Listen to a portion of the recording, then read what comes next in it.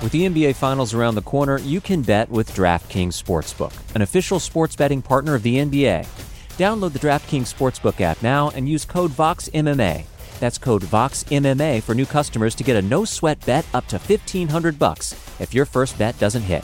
Only on DraftKings. The crown is yours. Gambling problem? Call 1-800-GAMBLER. Or in West Virginia, visit 1-800-GAMBLER.net. In New York, call 877-8-HOPE-NY or text HOPE-NY 467-369. In Connecticut, help is available for problem gambling. Call 888-789-7777 or visit ccpg.org. Please play responsibly. On behalf of Boot Hill Casino and Resort in Kansas, 21 and over. Age varies by jurisdiction. Void in Ontario. One no-sweat bet per new customer. Issued as one bonus bet based on amount of initial losing bet. Bonus bets expire 168 hours after issuance. See dkng.co/bball for eligibility, wagering, and deposit restrictions, terms, and responsible gaming resources. You know how to book flights and hotels. All you're missing is a tool to help you plan that unbelievable travel experience. That's why you need Viator. Book guided tours, excursions, and more in one place. There are over 300,000 travel experiences to choose from, so you can find something for everyone. And Viator offers free cancellation and 24/7 customer support for worry-free travel. Download the Viator app now and use code Viator10 for 10% off your first booking in the app. Find travel experiences for you. Do more with Viator. You're listening to the Vox Media Podcast Network.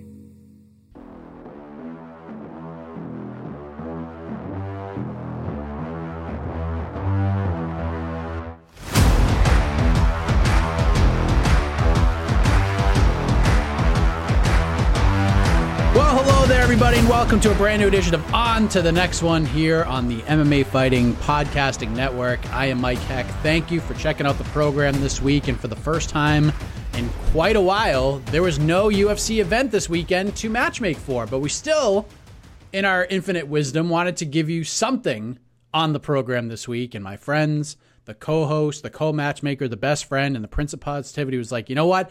Let's do this thing. Give me the damn ball. Let's give these listeners a show because they rule, and they're the reason why this is the fastest growing MMA podcast on planet Earth. And that's how we're going to do it. That's what we're going to do this week on the program is we say hello to my good friend, my best friend, Mr. Alex K. Lee. How are you, my friend? My best friend, I'm excited because, listen, the world does not revolve around the UFC. Certainly our show, for the most part, does. Let's be honest. But I think it's time. I think enough stuff has happened. I think it's been a busy enough week. I think there's been enough news. And look, we're in the first week of April. We're now entering the second quarter of 2021. I think we can kind of take an account of things. I think it's important to take an account of things in life, and I'd like to do that along with our listeners. Yes, and I think that is a very fair statement. There is a lot going on in the world, including Bellator MMA, who's back in action for the first time in 2021. Yes. Now, look, we're not going to tell people that we're going to start doing like full Bellator matchmaking shows. It's unlikely for that to happen. It is nice that we did see the debut of the official Bellator media generated rankings this week, which if we wanted to talk Bellator matchups, that does help us kind of sort out who's who, where everyone's supposedly at least according again to the media voting. I personally do not keep Bellator rankings. Obviously I keep track of it, but I keep mostly just the UFC rankings. So I don't know, at some point I guess we can mix those up. But yes, we had Bellator 255 on Friday. Very solid show, I thought. Very, very solid show, entertaining show. I loved the intro. I loved the Showtime acknowledging, of course, the past with Strikeforce. I thought that was great, and we got some pretty good fights. And we also got the benefit of this card being free to watch everywhere. I know it's geo-locked in some parts of Europe, so I apologize to any of our European listeners. Hopefully, I know we have a lot of Aussie listeners. Hopefully, they're able to watch it. But yes, you guys can find that at MMAfighting.com. You can find the whole show. There's highlights, but there's also the entire show for free. So, Mike, I don't know how much of Friday's show you caught. Any initial thoughts on what you saw, at least any of the highlights you caught from Bellator 255? I mean, outside of the obvious, Usman Nurmagomedov is a super prospect. I feel like each Nurmagomedov that we see, their striking is better than the previous Nurmagomedov. Usman looked good. Mike Hamill is a dog. And he was in there for the entire fight, but Usman is a very good prospect, no doubt about that. We saw Mandel Nalo with an absolutely ferocious knockout. Magomedov is super duper prospect on his way up. I have a feeling that guy, no doubt, that guy's fighting for a Bellator title before this year is over, in my opinion. Big win for Jason Jackson. Can't help but I feel like the judges got it right. It was a super close fight. The judges did well there. Kana Watanabe, two of the judges got that one right, but one decided to score for Alejandro Lara. But that was a good scrap nonetheless, especially the early going. Lara was landing some big shots, but Watanabe got better and better as the fight went on. That third round, I actually felt legitimately bad for Alejandro Lara. She was trying so hard to get up in a reverse position, and Watanabe was like the Dikembe Mutombo of women's MMA. She's like, not happening, but... some really solid performances, no doubt about it. The prelims are fun. I'm sure we're going to talk about the main event and how special that was. Yeah. But it was a fun card, fun returned and debut in 2021 for Bellator MMA. Look, this is a matchmaking show, so I want to emphasize the matchmaking. I know people, and I think this is one of the silliest criticisms you can have in combat sports, are like, I don't like when Bellator takes some of these, supposedly big prospects and puts them in there, like in what's obviously a squash match or someone they're supposed to be. I'm like, that's how you build up prospects, guys. This is how it's done. AJ McKee now is 17-0, 18-0. There's a reason he's one of the most talked about featherweights outside of the UFC. It's because they built him up the right way. He spent his whole career with Bellator, and they never rushed him. They never rushed him into matchups, and they shouldn't. And you mentioned Usman Nurmagomedov. Mike Hamill was the perfect opponent for Usman Nurmagomedov's debut. The perfect guy. Super tough. Is going to stand and strike with him, which is, again, like you said, Usman is a very good striker.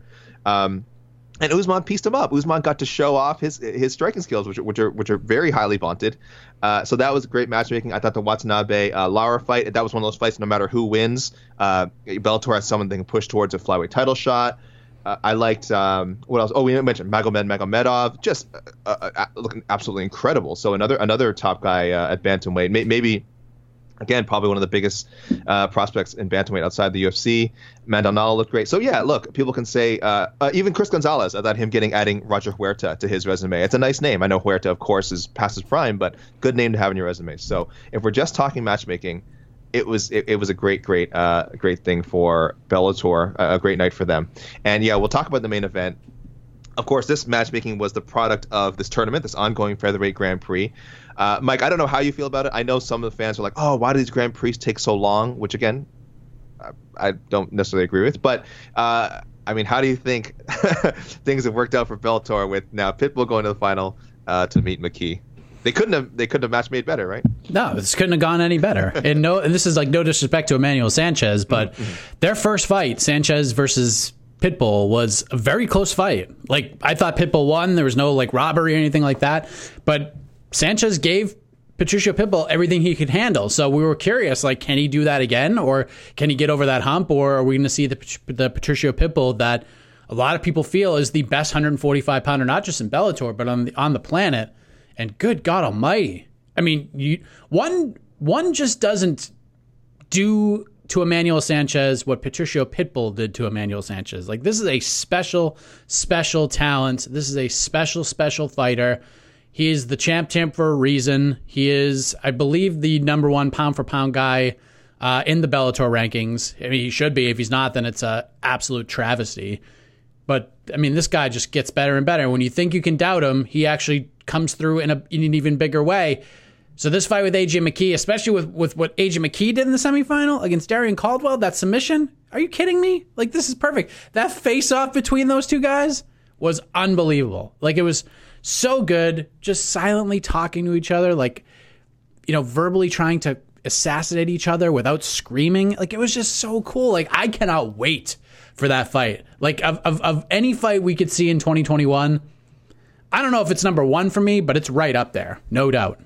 Oh, we're going to be talking more about this matchup and where it sits, where it's going to sit in 2021. We assume, again, of course, that it'll happen in 2021. Yeah, we're going to talk about more of that later compared to some other matchups as well. But yes, when you're making a Grand Prix like this, you cannot ask for a better outcome. I'm just looking back at the original roster. So this was a 16-man Grand Prix. I thought it was very well put together. You had some, again, really good opening round matchups. I mean, you had Pitbull fight Juan Archuleta in the first round. Juan Archuleta, of course, now the bantamweight champion. Manuel Sanchez, fighting Taiwan Speedy Claxton was a good one. There's just a lot of good. Pat Curran, Adam Boritz, of course, Curran, a former champion, Boritz guy who's they've been pushing for a long time. Darren Caldwell, former bantamweight champion, was in there. But so they got all these intriguing matchups. But in the end, they got the matchup that they wanted and everyone wanted the most. It doesn't always work out this way. We know this. We can look at the Strikeforce heavyweight Grand Prix back in the day, which made a star out of Daniel Cormier. But that certainly wasn't the original plan. Right. It just kind of ended up working out that way. But this is like, you make this tournament, it's like a movie. You have these two guys on opposite sides, and you hope they meet in the final, and they get it. So really, really just super exciting stuff. And as you said, man, Pitbull, Sanchez never submitted before. Never. And still never tapped out. He can still say he's never tapped out. He certainly went to sleep, but he certainly never tapped out. So he was asleep for like 30 seconds. That was scary. Scary stuff. That was scary. I thought the ref was going to do like the pro wrestling, the lift the hand 3 times thing. He was so slow to check. So yeah, he could have been a little quicker there, ref. Could have been a little quicker. I think it was. Oh, I don't want to say if I get the name wrong, but yeah, could have been a little quicker. Yeah. We'll talk again more about Pitbull McKee. Let's just take a quick glance. I have them in front of me, Mike, at the rankings were released this week. As you mentioned, Pitbull is number 1 pound for pound. Chris Cyborg on the women's pound for pound list, number 1, of course. No surprises there. It's interesting to look at these rankings because obviously Bellator does not have as deep a roster as the UFC, so people might look at these rankings and frankly kind of see some of these names for the first time. Like they might not know who what was the ones that really stood out to me. They might not be aware of like Sydney Outlaw, for example. Sydney Outlaw is the number 5 lightweight in Bellator, but he recently beat Adam Piccolotti, who if they had rankings in the past would have been would have been ranked highly. So yeah, it's cool. It's I think the big one that got people talking was Michael Page as the Mike. Well, that's interesting reaction, Mike. An instant chuckle. Michael Venom Page ranks number 1 in the as the number 1 contender in the welterweight rankings. 18-1 record, but of course there's been questions about his strength of schedule. So, Mike, I guess that's the first thing I'll ask you about. How did you feel about that welterweight? How they handled that welterweight situation? Michael Venom Page, number 1 contender. The fact that Yaroslav Amosov is not the number 1 ranked guy is absolutely insane. The guy is 25-0, and he's beat like legit guys on the way up, like super legit guys on the way up. You literally just spoke about how Bellator treats their prospects and like how they mold them, and they did such a great job with Michael Page, and they continue to do so. Like, and I know what they're trying to do. Like, I feel like this is a combination of the media and Bellator and, maybe the fighters themselves positioning Michael Page versus Douglas Lima, that rematch, like making it more salable, I guess, if they book that now. Because I don't, like, some people want to see it. I don't think Page is quite ready for that yet. I don't think he's ready for that fight because we've seen it before. I don't know if it goes much differently. In fact, I think Lima's gotten a lot better since then, and Page, kind of the jury's out. And it's not all his fault because he's been set up with some of these matchups. Fighters that he was supposed to compete against pulled out at the last minute, so they had to like scramble and get for guys. Like Ross Houston's probably like the most talented fighter outside of Lima that he's fought on the way up. If we're being honest, I think that's a pretty fair assessment on my part. But Yaroslav Amosov should be the number 1 guy. There's no way. And if Amosov fought Michael Page next weekend, I would bet if someone handed me $25,000 and said put it on one of these guys, I would put it all without hesitation before you finish the sentence on Amosov. Wow. Like he'd be like a 5-1 favorite. He should be. He should be. But Page, I don't know. I don't know why he's the number 1 guy. I mean, I kind of get it because I have a feeling they're going to try to push that rematch on us. But I actually think Jason Jackson, after his win, deserves that fight with Michael Page. I think that's the fight to make, and that could be the number 1 contender bout. And you can give Amosov the freaking title shot. I don't know if he's booked or not, but he deserves the title shot more than Michael Page, in my opinion. Jason Jackson looked great on Saturday after getting his eyeball raked against in a freak kind of takedown defense accident. His eyeball raked against the cage fence, and it was bothering him from the end. And I think he poked in the other eye. 3rd round, so I don't know. That was wild, but yeah, he looked great. I agree. I think him and Michael Page would be great. And we do want to remind people, as we said before, these are media generated rankings. So it's true. It does feel like if they of course want to push a Page Lima rematch somewhere down the line, but again, it is media generated, so I don't know. I don't know how I feel about it. I'm just looking down the lists here. At middleweight, number 3, Austin Vanderford. Mr. Paige Van Zant. Austin Vanderford is number 3 at middleweight. He's 10-0. You know, he's certainly got a respectable record. He's got some nice highlights. But again, it just, and look, this happens to the UFC too. You do kind of see in some of these divisions the lack of depth. And for anyone checking out the rankings for themselves, if they're wondering where is like Vanessa Porto, where is Yoel Romero, where is Anthony Rumble Johnson, there is a clear, one of the very first rules in the criteria is you have to have competed for Bellator at least once. So, you know, so these people are scheduled to fight, but they're not in the rankings yet. Ryan Bader is ranked in two weight classes. As you can imagine, he is the heavyweight champion, and he is the number 1 contender at light heavyweight. So, yeah, we're just kind of throwing out some, you know, our stray thoughts about these rankings because I think it's about time that Bellator made their own, you know, kind of because the UFC's had them for so long. But we you know, we've discussed ad nauseum sort of what's the right way to do it. You know, media generated. Should they have some other independent panel? If so, who would those people even be? Can fighters do it? They have so many biases. Do we just leave it again to an internal Bellator panel? But then that raises all kind of questions about, as we said, you know, trying to just manufacture matchups. So anyway, I would just implore people, if you're curious about the rankings, check them out yourselves. They're on, of course, you can just look up Google Bellator rankings, and they'll pop up in this lovely PDF file, which hopefully just becomes a tab on their website at some point. Yeah, it's there. They have their own page now. Is there a tab? Is there a thing that I can just? Yeah, it's just like an article, but it has everything listed. Yeah, I see. But I want that article will eventually get bumped down. I want a thing. I want a dongle at the top. I like tabs. There's a couple on here that are kind of puzzling. And this is and I'm not saying that this isn't a talented fighter.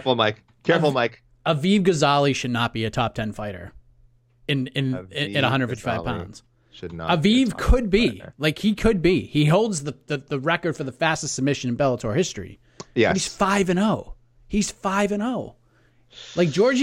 Georgi Karakhanyan has 42 professional fights.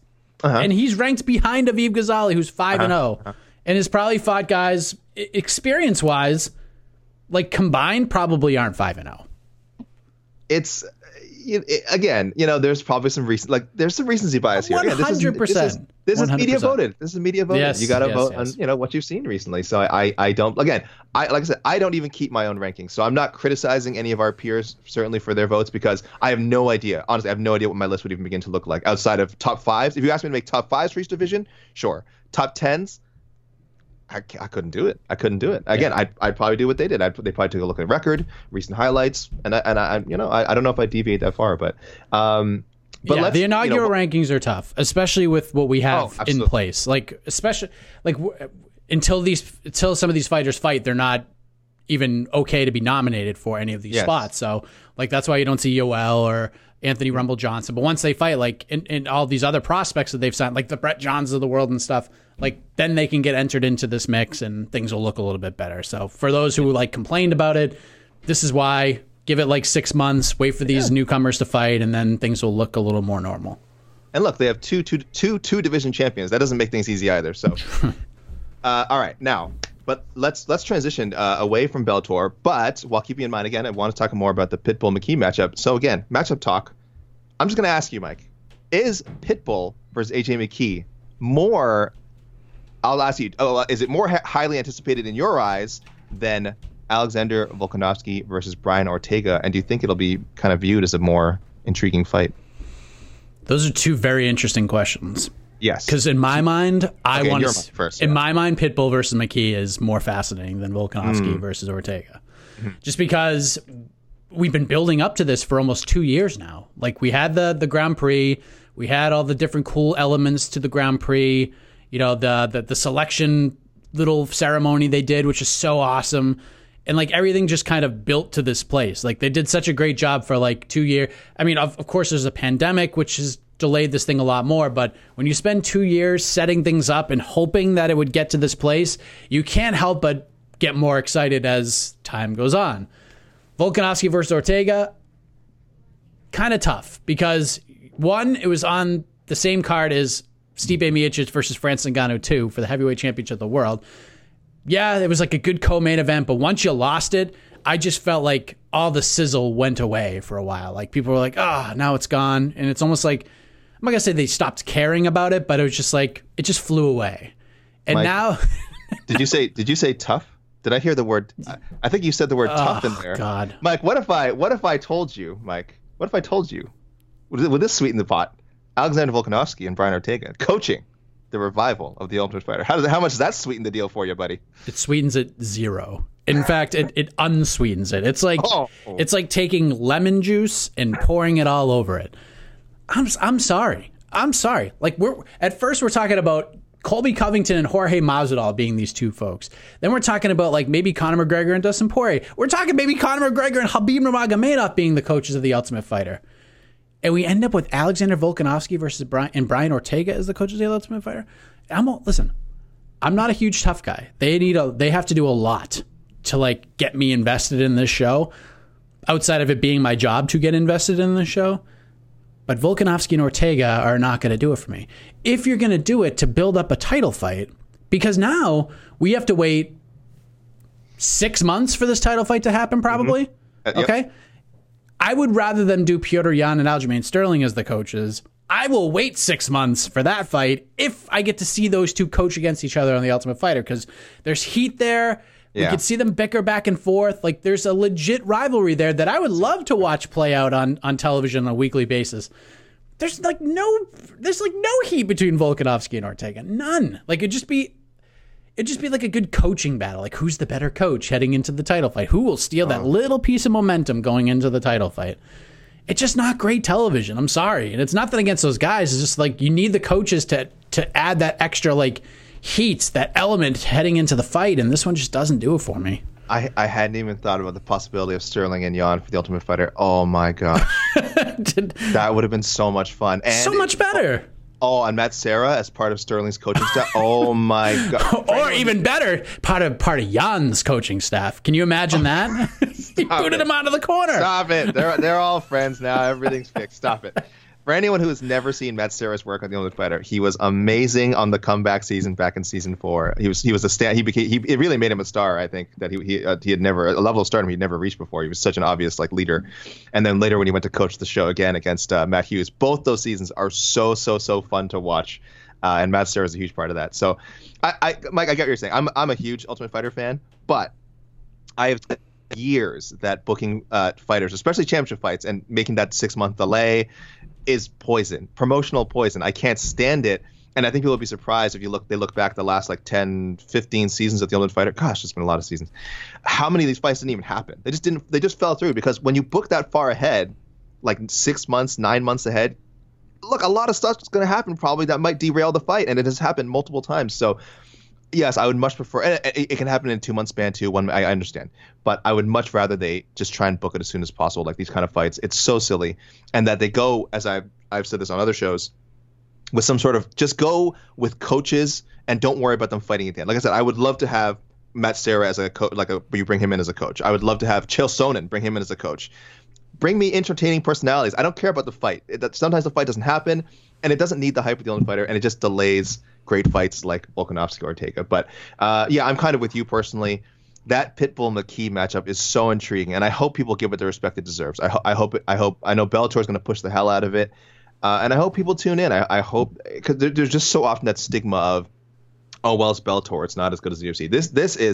This would be a huge fight in the UFC. I mean, this is a fight night main event. This is a co-main event on a pay-per-view.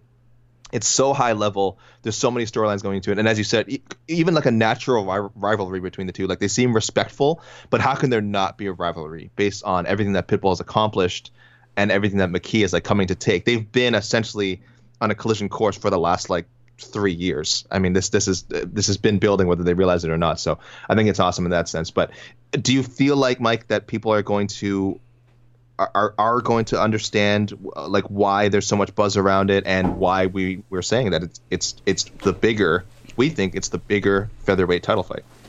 Yeah, I think more and more people are getting bought in at this point. I think people needed something to watch this weekend. They watched Bellator, especially, and I thought they were smart about it, putting it on their YouTube channel.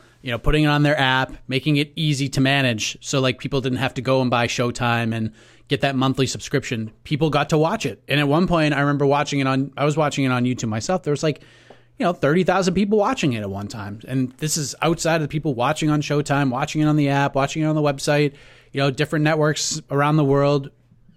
I think people see it. I think the visual of them two jawing back and forth at each other has gotten a lot of attention. I think it'll build and build and build, but it's up to Bellator to really push this fight. Get it on the books quick. Like, find a date. Let's have a date in mind. Yes. July, August, September. This fight is by the time we get to Romero versus Rumble, that card where those two guys headline in the light heavyweight Grand Prix, we need to have a date set. They need to announce a date on that card because everyone's going to watch it. Coming up August 24th, whatever it is, live from scenic, beautiful Uncasville, Connecticut. Yes. It's happening. The finale of this Grand Prix we've been pushing for so long. AJ McKee challenges Patricio Pitbull for not just the Bellator title, but for the title of best fighter in Bellator, pound for pound. Sell the crap out of that thing, but have a date quickly. We cannot delay this for that long. By the time we get to May 5th, 6th, whenever that Romero Rumble card happens, we need to have a date ready to go. And look, depending who you ask, maybe the best featherweight in the world. All right, look, I'm not here for the Volkanovski slander. I'm a huge Volkanovski supporter. I think he's the best I think he's the best 145er in the world. But there's a lot of people who feel like he lost that Max Holloway fight. It was a super close fight. I don't begrudge anyone who thinks Max Holloway won that fight, if I'm being honest. So it's funny, if Pitbull beats McKee and cements himself again as the number one featherweight in Bellator, he might be, and then Michael Chandler beats Charles Oliveira. Patricio Pitbull might go around saying, guess what? I'm the best featherweight in the world. I'm the best lightweight in the world. And I mean, I don't think anyone would necessarily buy that, but it would certainly be a horn that he could toot. And I think it'd be a fun narrative to pursue. Let me tell you something. He's up there. I would put him up there with anybody in either of those weight classes. Obviously, I think lightweight's a little bit tougher. I think once you get near the top, the size matters. But featherweight, I don't know why you can't argue that he's the best featherweight in the world. He's as accomplished as anyone. And again, depending how you feel about Volkanovski, you might already think he is. I don't know. I'm curious to see what happens with Patricio Pitbull if he wins this fight. Like, if he goes out there and just thrashes AJ McKee and stops him in the first round like he does to everybody else, what next? Like, what else could this guy prove? Because the thing that makes this fight so fascinating is that most people look at AJ McKee as like the guy that can beat this man. Like, AJ McKee can do it, and if AJ can't do it, who can? You know what I mean? Like, inside Bellator, who can beat this guy? So I'm curious to see what happens if Pitbull does to AJ. I'm not comparing Patricio Pitbull to Khabib Nurmagomedov, but I'm starting to get those feelings like we have to search and find and dig for ways that Patricio Pitbull can lose. But even with the Emmanuel Sanchez fight, it was a close fight the last time, but it wasn't like as close as people kind of advertise it being. Like, Patricio Pitbull clearly won, but we have to find ways that this man could possibly lose fights. We did the same with Khabib. I'm not comparing the two guys. No, we can't. But I feel like, at least for Bellator's purposes, this is as close as it gets, right? I'm looking now at first of all, you just got me thinking about a Pitbull Khabib matchup, which, again, I think most of us think Khabib would win handily, but it would be fun to see either way. I'm looking at the rankings now, and so the problem is, obviously, featherweight's kind of cleared out, not necessarily by him, but by the tournament. It kind of made this logical succession of challenges, sort of sorted it out on its own. The only guy, the lowest ranked guy that wasn't in it the highest ranked guy, that wasn't in it is Pico. And unless Pico rattles off 3 straight knockouts in the next 6 months, I don't think there's any interest in seeing him fight Pitbull at this point in his career. Not yet. Someday, but again, that's assuming Pitbull's still around in Bellator or even competing. So there's some intrigue there, but that's it. Otherwise, again, ahead of him is Daniel Weichel, Pedro Carvalho, who Pitbull fought already, Adam Boritz, again, who has to build his way back. So guys who are in the tournament. So, and at lightweight, Brent Primus, number one contender. There's zero heat. in a Pitbull premise with respect to Brent Primus. There's zero heat in that. Patricky, obviously, is his brother, is not going to fight him. And then Goiti Yamauchi, Benson Henderson, Sydney Outlaw. I'm just going by the rankings here. It's just not, it's just not a lot of compelling matchups or anyone that I think could believably beat him right now. So yeah, it's a good problem for Bellator to have, I think, but it is a problem. But we won't know. We won't know until this fight is booked and resolved, which hopefully soon, sometime this year. But yeah, so that's a lot of Bellator talk, Mike. That's a lot of Bellator talk, and I'm glad we did. It's well deserved. It's a great show, and I do think we should, of course, talk about the matches that are made in other promotions every now and then, not just the UFC. We're this close to crowning an NBA champ, and with the action heating up on the court, it's even hotter at DraftKings Sportsbook, an official sports betting partner of the NBA. Download the DraftKings Sportsbook app now and use code VOXMMA. That's code VOXMMA for new customers to get a no-sweat bet up to $1,500 if your first bet doesn't hit. Only on DraftKings. The crown is yours. Gambling problem? Call 1-800-GAMBLER. Or in West Virginia, visit 1-800-GAMBLER.net. In New York, call 877-8-HOPE-NY or text HOPE-NY 467-369. In Connecticut, help is available for problem gambling. Call 888-789-7777 or visit ccpg.org. Please play responsibly. On behalf of Boot Hill Casino and Resort in Kansas, 21 and over. Age varies by jurisdiction. Void in Ontario. One no-sweat bet per new customer. Issued as one bonus bet based on amount of initial losing bet. Bonus bets expire 168 hours after issuance. See dkng.co/bball for eligibility, wagering, and deposit restrictions, terms, and responsible gaming resources. Vacations can be tricky. You already know how to book flights and hotels, but now the only thing you're missing is, the actual travel experience. Because is it really a vacation if you're just sitting around like you would at home? You need a tool to get the most out of your time away. That's where Viator steps in. You can book guided tours, activities, excursions, and more in one place to make your trip truly unforgettable. Viator has over 300,000 travel experiences to choose from. Everything from simple tours to extreme adventures and all the niche, interesting stuff in between. So you can plan something that everyone you're traveling with will enjoy. Real traveler reviews give the inside scoop from people who already been on the experiences you're considering, so you can plan with confidence. Free cancellation helps you plan for the unexpected. And 24/7 customer support means you can travel worry-free. Download the Viator app now and use code Viator10 for 10% off your first booking in the app. Find travel experiences for you. Do more with Viator. Let's do a little check the tapes this week, Mike. Let's do a little check the tapes slash reader section. I think we kind of merge it this week. Obviously, we don't have our usual reader submissions. Mike, go ahead. You go first. You said you got some comments. You did get some comments from listeners this week. Let me go through and see what we have here.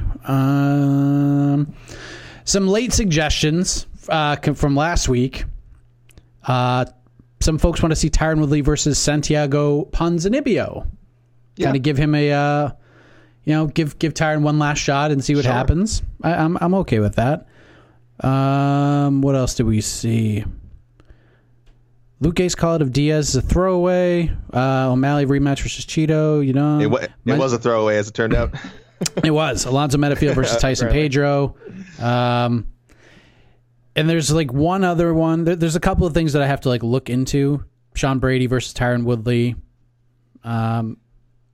And then there's one other one that I have to do a little more research on. And then there's one that I'm going to reveal later because it's something that's been on my mind as well. An excellent tease, my best friend. An excellent tease. Yes. I do want to shout out Boston Rich, who I said had I thought was one of my favorite suggestions last week, who said that why should John Jones get the heavyweight title shot against Francis Ngannou when Glover Teixeira is right there, and Glover Teixeira has been active, and I mean he didn't really explain it. I just assumed that's what his thinking was, and then he actually said that was a mistake. He did not mean to suggest Glover Teixeira. He said, I'll just read this verbatim. This is from Boston Rich on Instagram. God, I feel so dumb. Maybe I was still hungover. Glover isn't even in the same weight class. I'll make up for it next. On to the next. I'll make up for it on to the next one. Thanks, guys. Keep up the great work. And I just said, don't apologize. That suggestion ruled. So, Austin and Rich, no apology. And we also, this happened a few weeks ago. We didn't want to, I wanted to mention a previous show and just keep forgetting that I got a new follower on Instagram.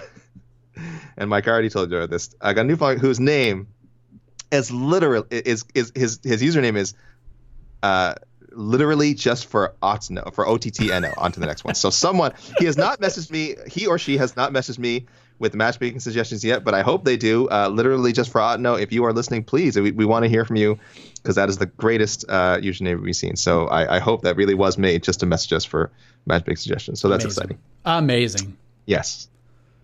Our readers and you, Mike, did a good job suggesting Beneil Dariush versus Tony Ferguson, which is now scheduled UFC 262, May 15th. Very logical matchup. Great matchup for both guys. So credit to you and the I keep saying readers. One day I'll stop, Mike. Credit to you and the listeners on that one.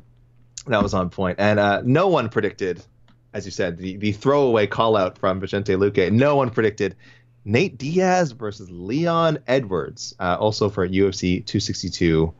Our first 5-round fight that is not a main event and not a title fight. Mike, what happened here? How did this matchup get made? No idea, but Merry Christmas, Leon Edwards. I mean, this is as good as it gets. This is as good as it gets for Leon Edwards.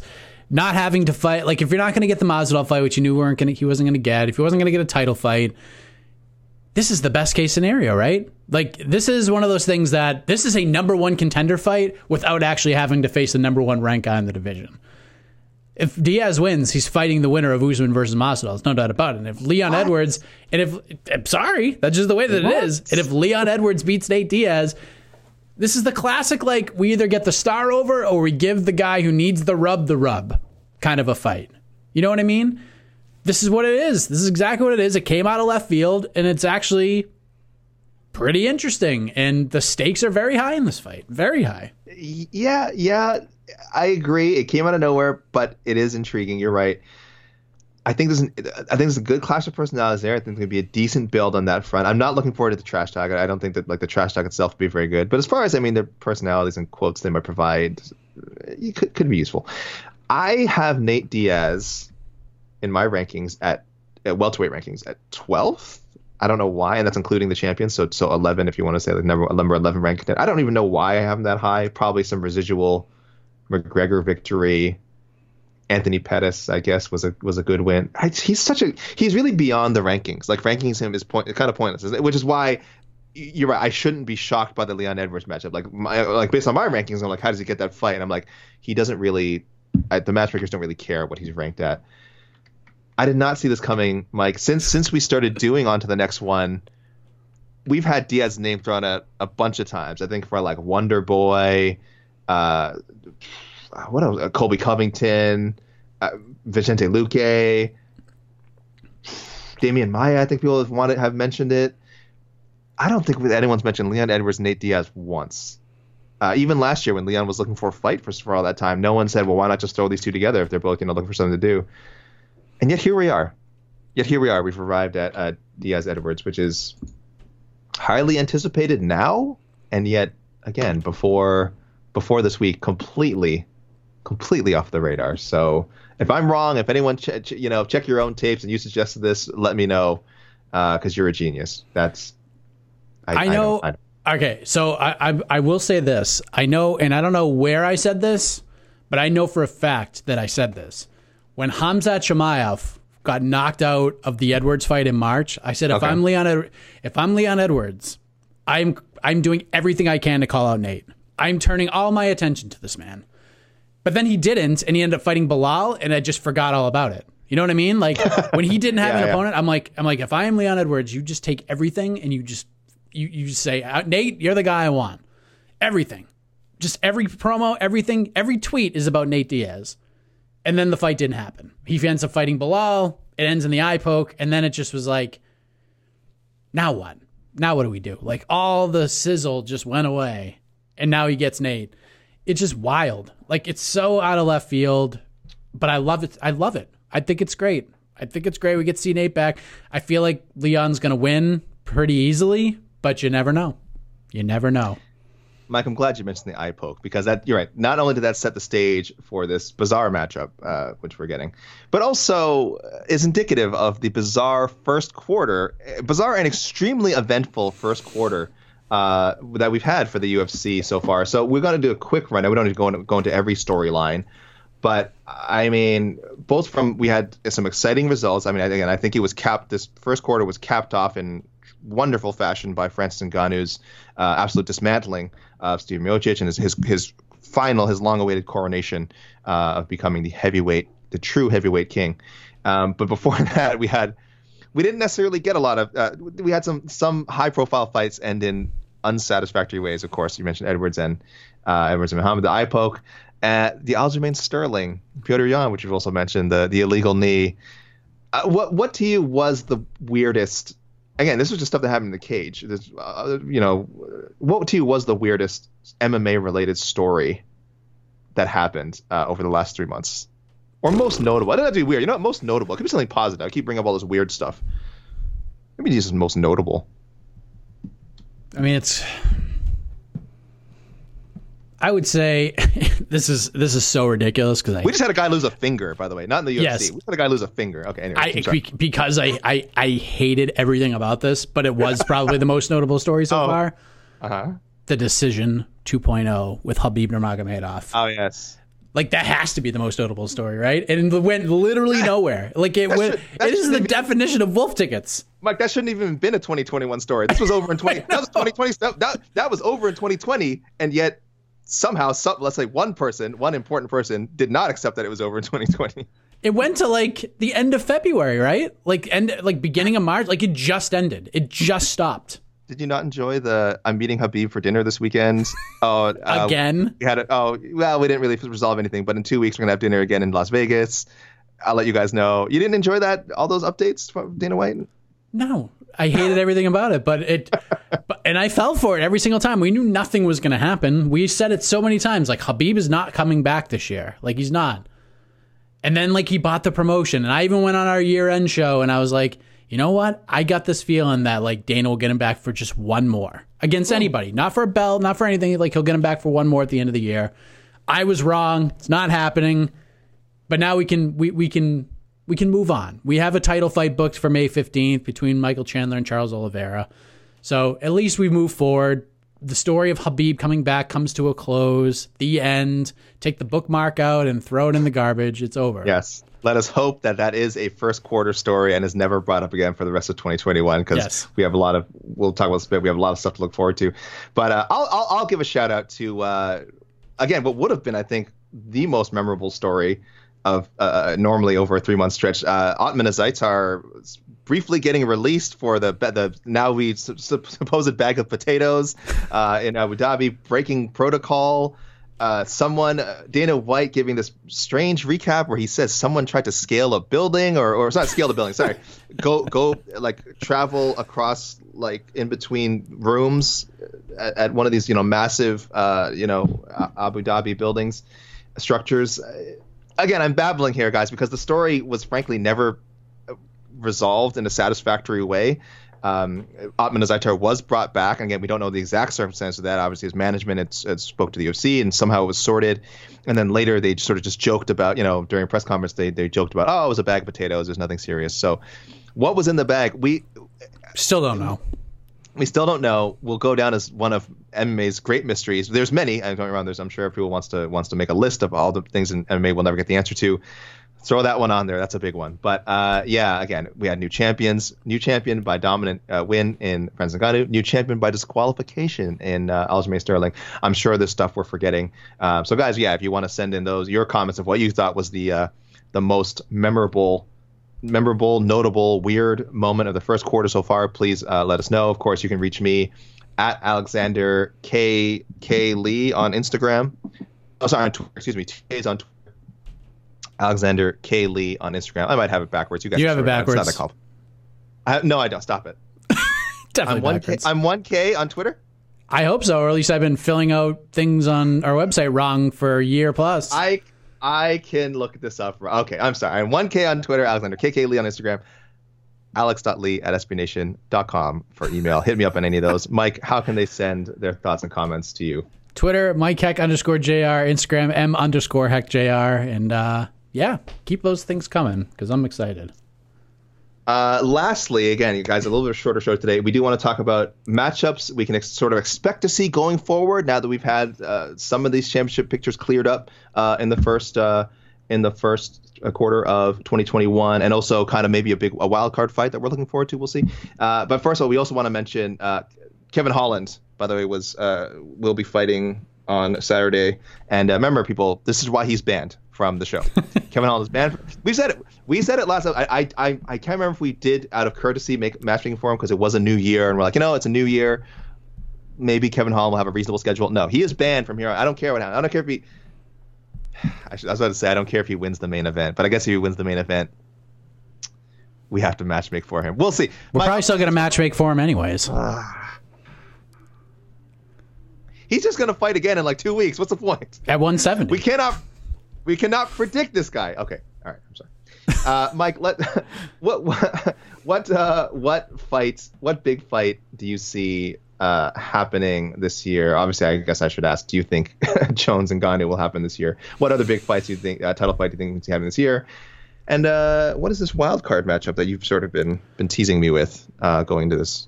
Or where do you begin? Wherever you like. I mean, I would like to throw out some sort of out of left field fight, but we just got one between Nate Diaz and Leon Edwards. So I don't know what else I could say that can eclipse that. But I am optimistic we get Ngannou versus Jones. I hope we get it done. But I think, honestly, and I know it's only April right now, but I think the clock's ticking. I think the clock's ticking on getting this thing done because Ngannou wants to fight in July or August. So I would say they probably have like a week or two to get this thing done. Otherwise, we're going to see Ngannou versus Derek Lewis too, and I'm fine with that fight as well. Derek Lewis is just waiting for the contract. He's loving this drama. He's sitting back and just wait. And as soon as they send that contract, he's signing on the dotted line. So he is just waiting. Yeah, and they just booked yesterday as we record Cyril Gane versus Alexander Volkov to headline the June 26th card. So that only leaves 3 guys at the top of this food chain right now. We got Lewis, Jones, and the champion, Francis Ngannou. So we'll see how that all plays out. Of course, Jan versus Sterling, that rematch needs to go down. I'm hoping June for that one. They're kind of looking at, but it's not done yet.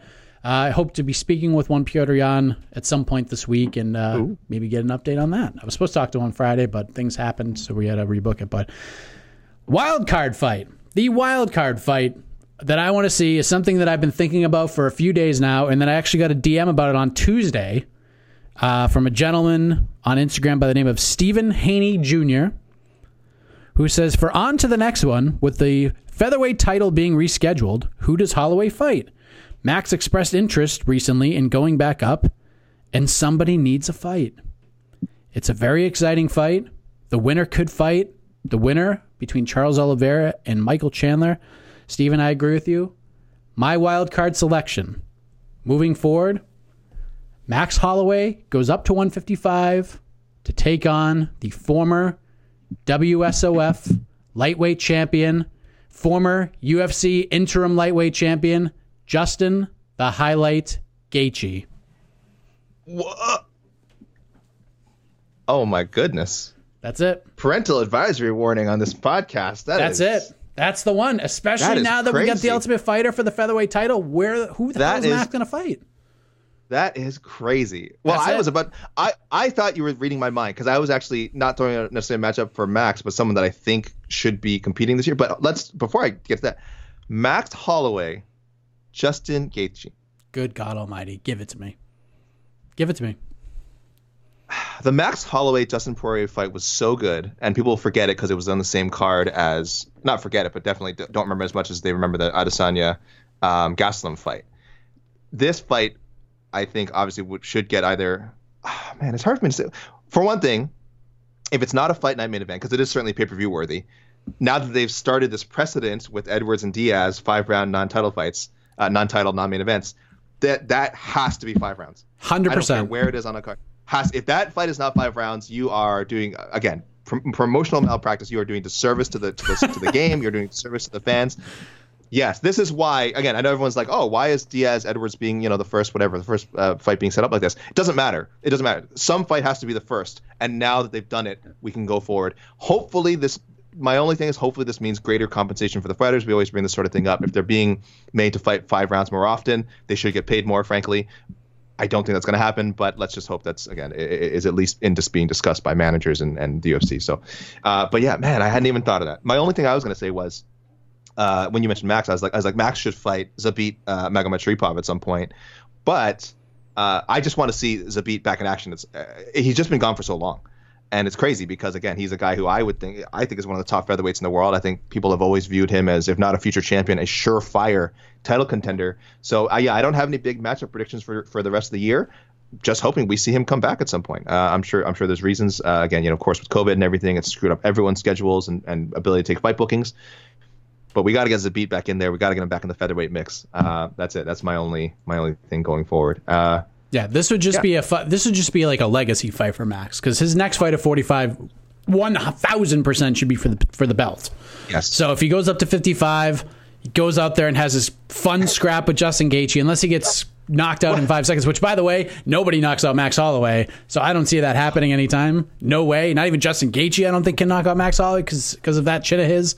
So I think Max would go the distance. Win or lose, he still can go back down to 45 and fight for the belt. So this would just be like a fun legacy fight against a guy that Holloway would consider a fun challenge. Gaethje needs a big fight. He's been kind of left out of this whole puzzle at 155, and if he beats a guy like Max Holloway, then yeah, he could absolutely fight the winner for the lightweight title. In fact, even if Max Holloway wins, he could fight the winner between Oliveira and Chandler for the lightweight title. So why not? I think it makes sense for everybody wins here. Mike, I love the way you think. Max Holloway has nothing to do, so what should he do? Go up and fight Justin friggin' Gaethje in a fight that could take years off of his life. What a fun thing to do. Fun for us, certainly. Could take years off of Gaethje's life, too. I mean, definitely both of them. Could take years of our lives watching, if we're being honest. That's going to be a rough one to watch. I can't wait. That's crazy. Well, that's it. That's it, Mike. No, I'm stopping there. I'm glad we did the show. Even though there was no UFC card. This was super fun. Yeah, hopefully again, guys. Next time, I don't know when the next time. Well, we won't have a show. Are we hitting another patch of consecutive UFC weeks, like another 2-month patch? No, right? I think we're April 31st. There's no card, right? Okay. 30th past. Oh well, I can't. May 1st. Oh, no. Is there a card May 1st? There is a card May 1st. Oh no. Okay, so we're on a big stretch. Oh well. Okay, so guys, we won't have to worry about alternative programming for a while. I'm seeing, from the 10th to. Oh, okay, no, last week of May. Okay, so yeah, two months, or 7. Sorry, I should say 7 weeks. So next time we'll do some of this. It'll probably be, if we do it at all, will be the last week of May. But this week there'll be plenty of stuff to watch too. We got on TNT 1. Yep. So Demetrius Johnson and Adriano Moraes, I think a lot of people looking forward to for a long time. So that'll be on Wednesday, guys, and you can watch that. Again, it'll be tape delayed, but you can watch that in prime time in North America for once. So that's a good thing. That one won't be. Eddie Alvarez supposed to be in action. That one's not tape delayed. No, that one's. It's not okay. That one's live. That one will be live. Okay, that one will be live. And then we also have Bellator continuing to roll, starting and beginning the light heavyweight Grand Prix on Friday. Ryan Bader, Lyoto Machida, and the Bellator debut of Vanessa Porto. She's going to fight Liz Carmouche. So, a lot of fun stuff to watch. Julia Budd, former champion, back in action. Guys, you got stuff to watch this week, and then we have the UFC, of course, the UFC Fight Night on UFC on ABC2, on Saturday, headlined by Marvin Vettori and Kevin Holland. Any other big matchups you're looking forward to from that card, Mike? I'm just excited for it. We're going to be talking all about it this week, no doubt about that. So make sure you join us next week. We'll be back to matchmaking. We'll discuss the fallout of UFC Vegas 23 or UFC on ABC 2, whatever you want to call it. Marvin Vettori versus Kevin Holland, the main event for that one at 185 pounds. And then the following week, UFC Vegas 24, again, main event at 185 pounds, Robert Whittaker versus Kelvin Gastelum. And then it's on to Jacksonville, Florida, 3 title fights. UFC 261. We're going to have a lot of great content, a lot of great programming. On to the next one's going to be fire for the next several weeks. So for AK, I am Mike Heck. Remember, don't take this stuff too seriously. MMA is supposed to be fun. We will have Lots more fun right here next week on to the next one, the podcast. You're listening to the Vox Media Podcast Network. With the NBA Finals around the corner, you can bet with DraftKings Sportsbook, an official sports betting partner of the NBA. Download the DraftKings Sportsbook app now and use code VOXMMA. That's code VOXMMA for new customers to get a no-sweat bet up to $1,500 if your first bet doesn't hit.